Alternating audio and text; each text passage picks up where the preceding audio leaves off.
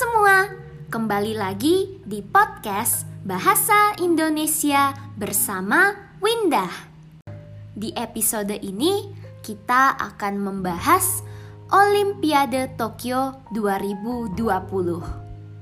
Apakah kalian menonton Olimpiade? Olahraga apa yang kalian suka? Olimpiade Tokyo 2020 sempat tertunda karena pandemi COVID-19. Sehingga akhirnya diadakan pada tanggal 23 Juli hingga 8 Agustus 2021.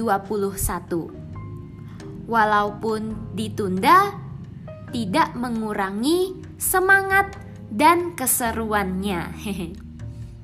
Yuk, kita dengarkan artikel tentang Olimpiade Tokyo 2020. Olimpiade adalah acara olahraga yang diselenggarakan setiap 4 tahun sekali di negara yang berbeda-beda.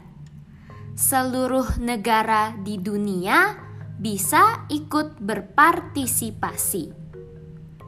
Tahukah kamu medali-medali yang diberikan kepada para atlet Olimpiade Tokyo 2020 terbuat dari barang bekas?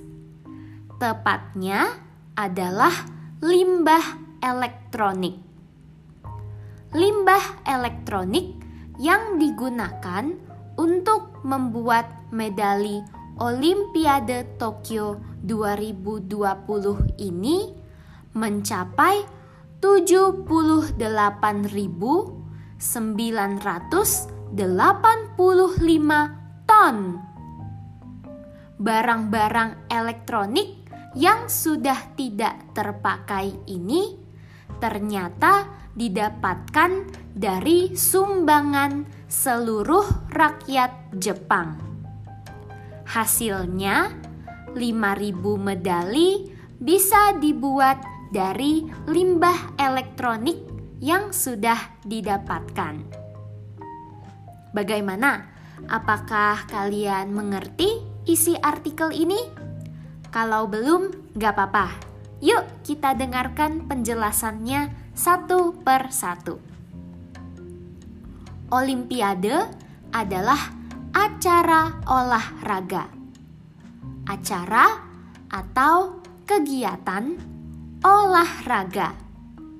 Olahraga adalah gerak badan atau aktivitas fisik untuk menguatkan dan menyegarkan tubuh. Kalau kita sering berolahraga, maka badan kita pasti sehat.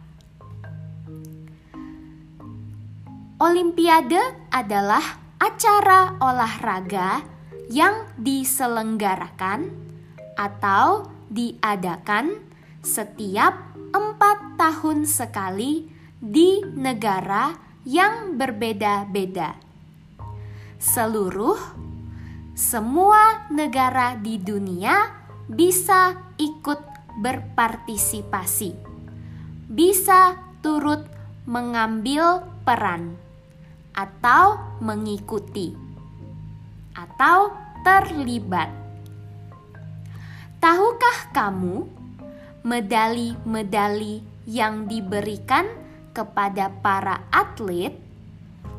Medali adalah penghargaan atau hadiah yang diberikan untuk pemenang.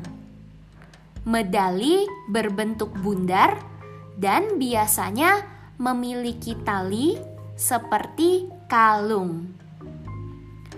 Medali-medali yang diberikan kepada para atlet atau orang yang mengikuti lomba olahraga. Atlet Olimpiade Tokyo 2020 terbuat dari barang bekas. Bekas berarti tidak baru, sudah pernah dipakai. Tepatnya adalah limbah elektronik. Limbah atau sampah elektronik. Limbah elektronik yang digunakan untuk membuat medali Olimpiade Tokyo 2020 ini mencapai atau sampai 78.985 ton. Wah, banyak sekali ya. Barang-barang elektronik yang sudah tidak terpakai ini ternyata didapatkan atau diperoleh dari sumbangan atau pemberian atau bantuan seluruh rakyat masyarakat Jepang. Hasilnya, akhirnya 5.000 medali bisa dibuat dari limbah elektronik yang sudah didapatkan. Aku akan bacakan artikel ini sekali lagi. Kali ini dengan kecepatan normal.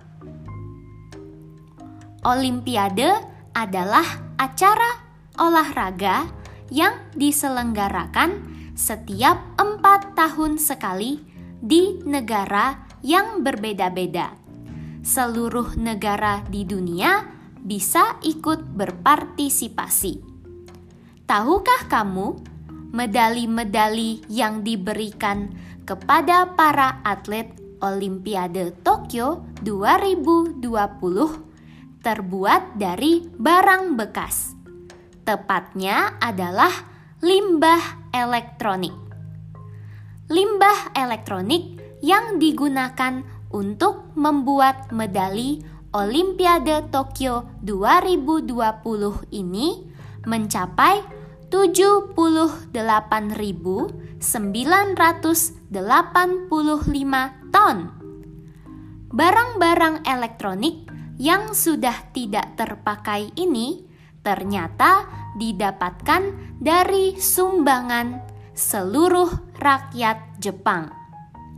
Hasilnya, 5.000 medali bisa dibuat dari limbah elektronik yang sudah didapatkan. Bagaimana? Semoga kalian sudah mengerti isi artikel ini ya. Memakai kembali atau mendaur ulang barang bekas menjadi barang yang bermanfaat adalah perbuatan yang sangat baik, karena bisa mengurangi dampak atau efek negatif terhadap bumi kita. Yuk kita belajar memakai kembali dan mendaur ulang barang bekas. Episode kali ini sampai di sini. Semoga kalian belajar banyak hal baru. Jangan lupa dukung podcast ini dengan menjadi teman Windah di Patreon. patreon.com/windah. Bisa juga dukung podcast ini dengan membagikannya kepada teman-teman, keluarga, atau rekan kerjamu yang juga sedang belajar bahasa Indonesia. Bisa juga dengan menulis review di Apple Podcast supaya semakin banyak orang yang bisa mendengarkan. Sampai jumpa di episode berikutnya. Dah.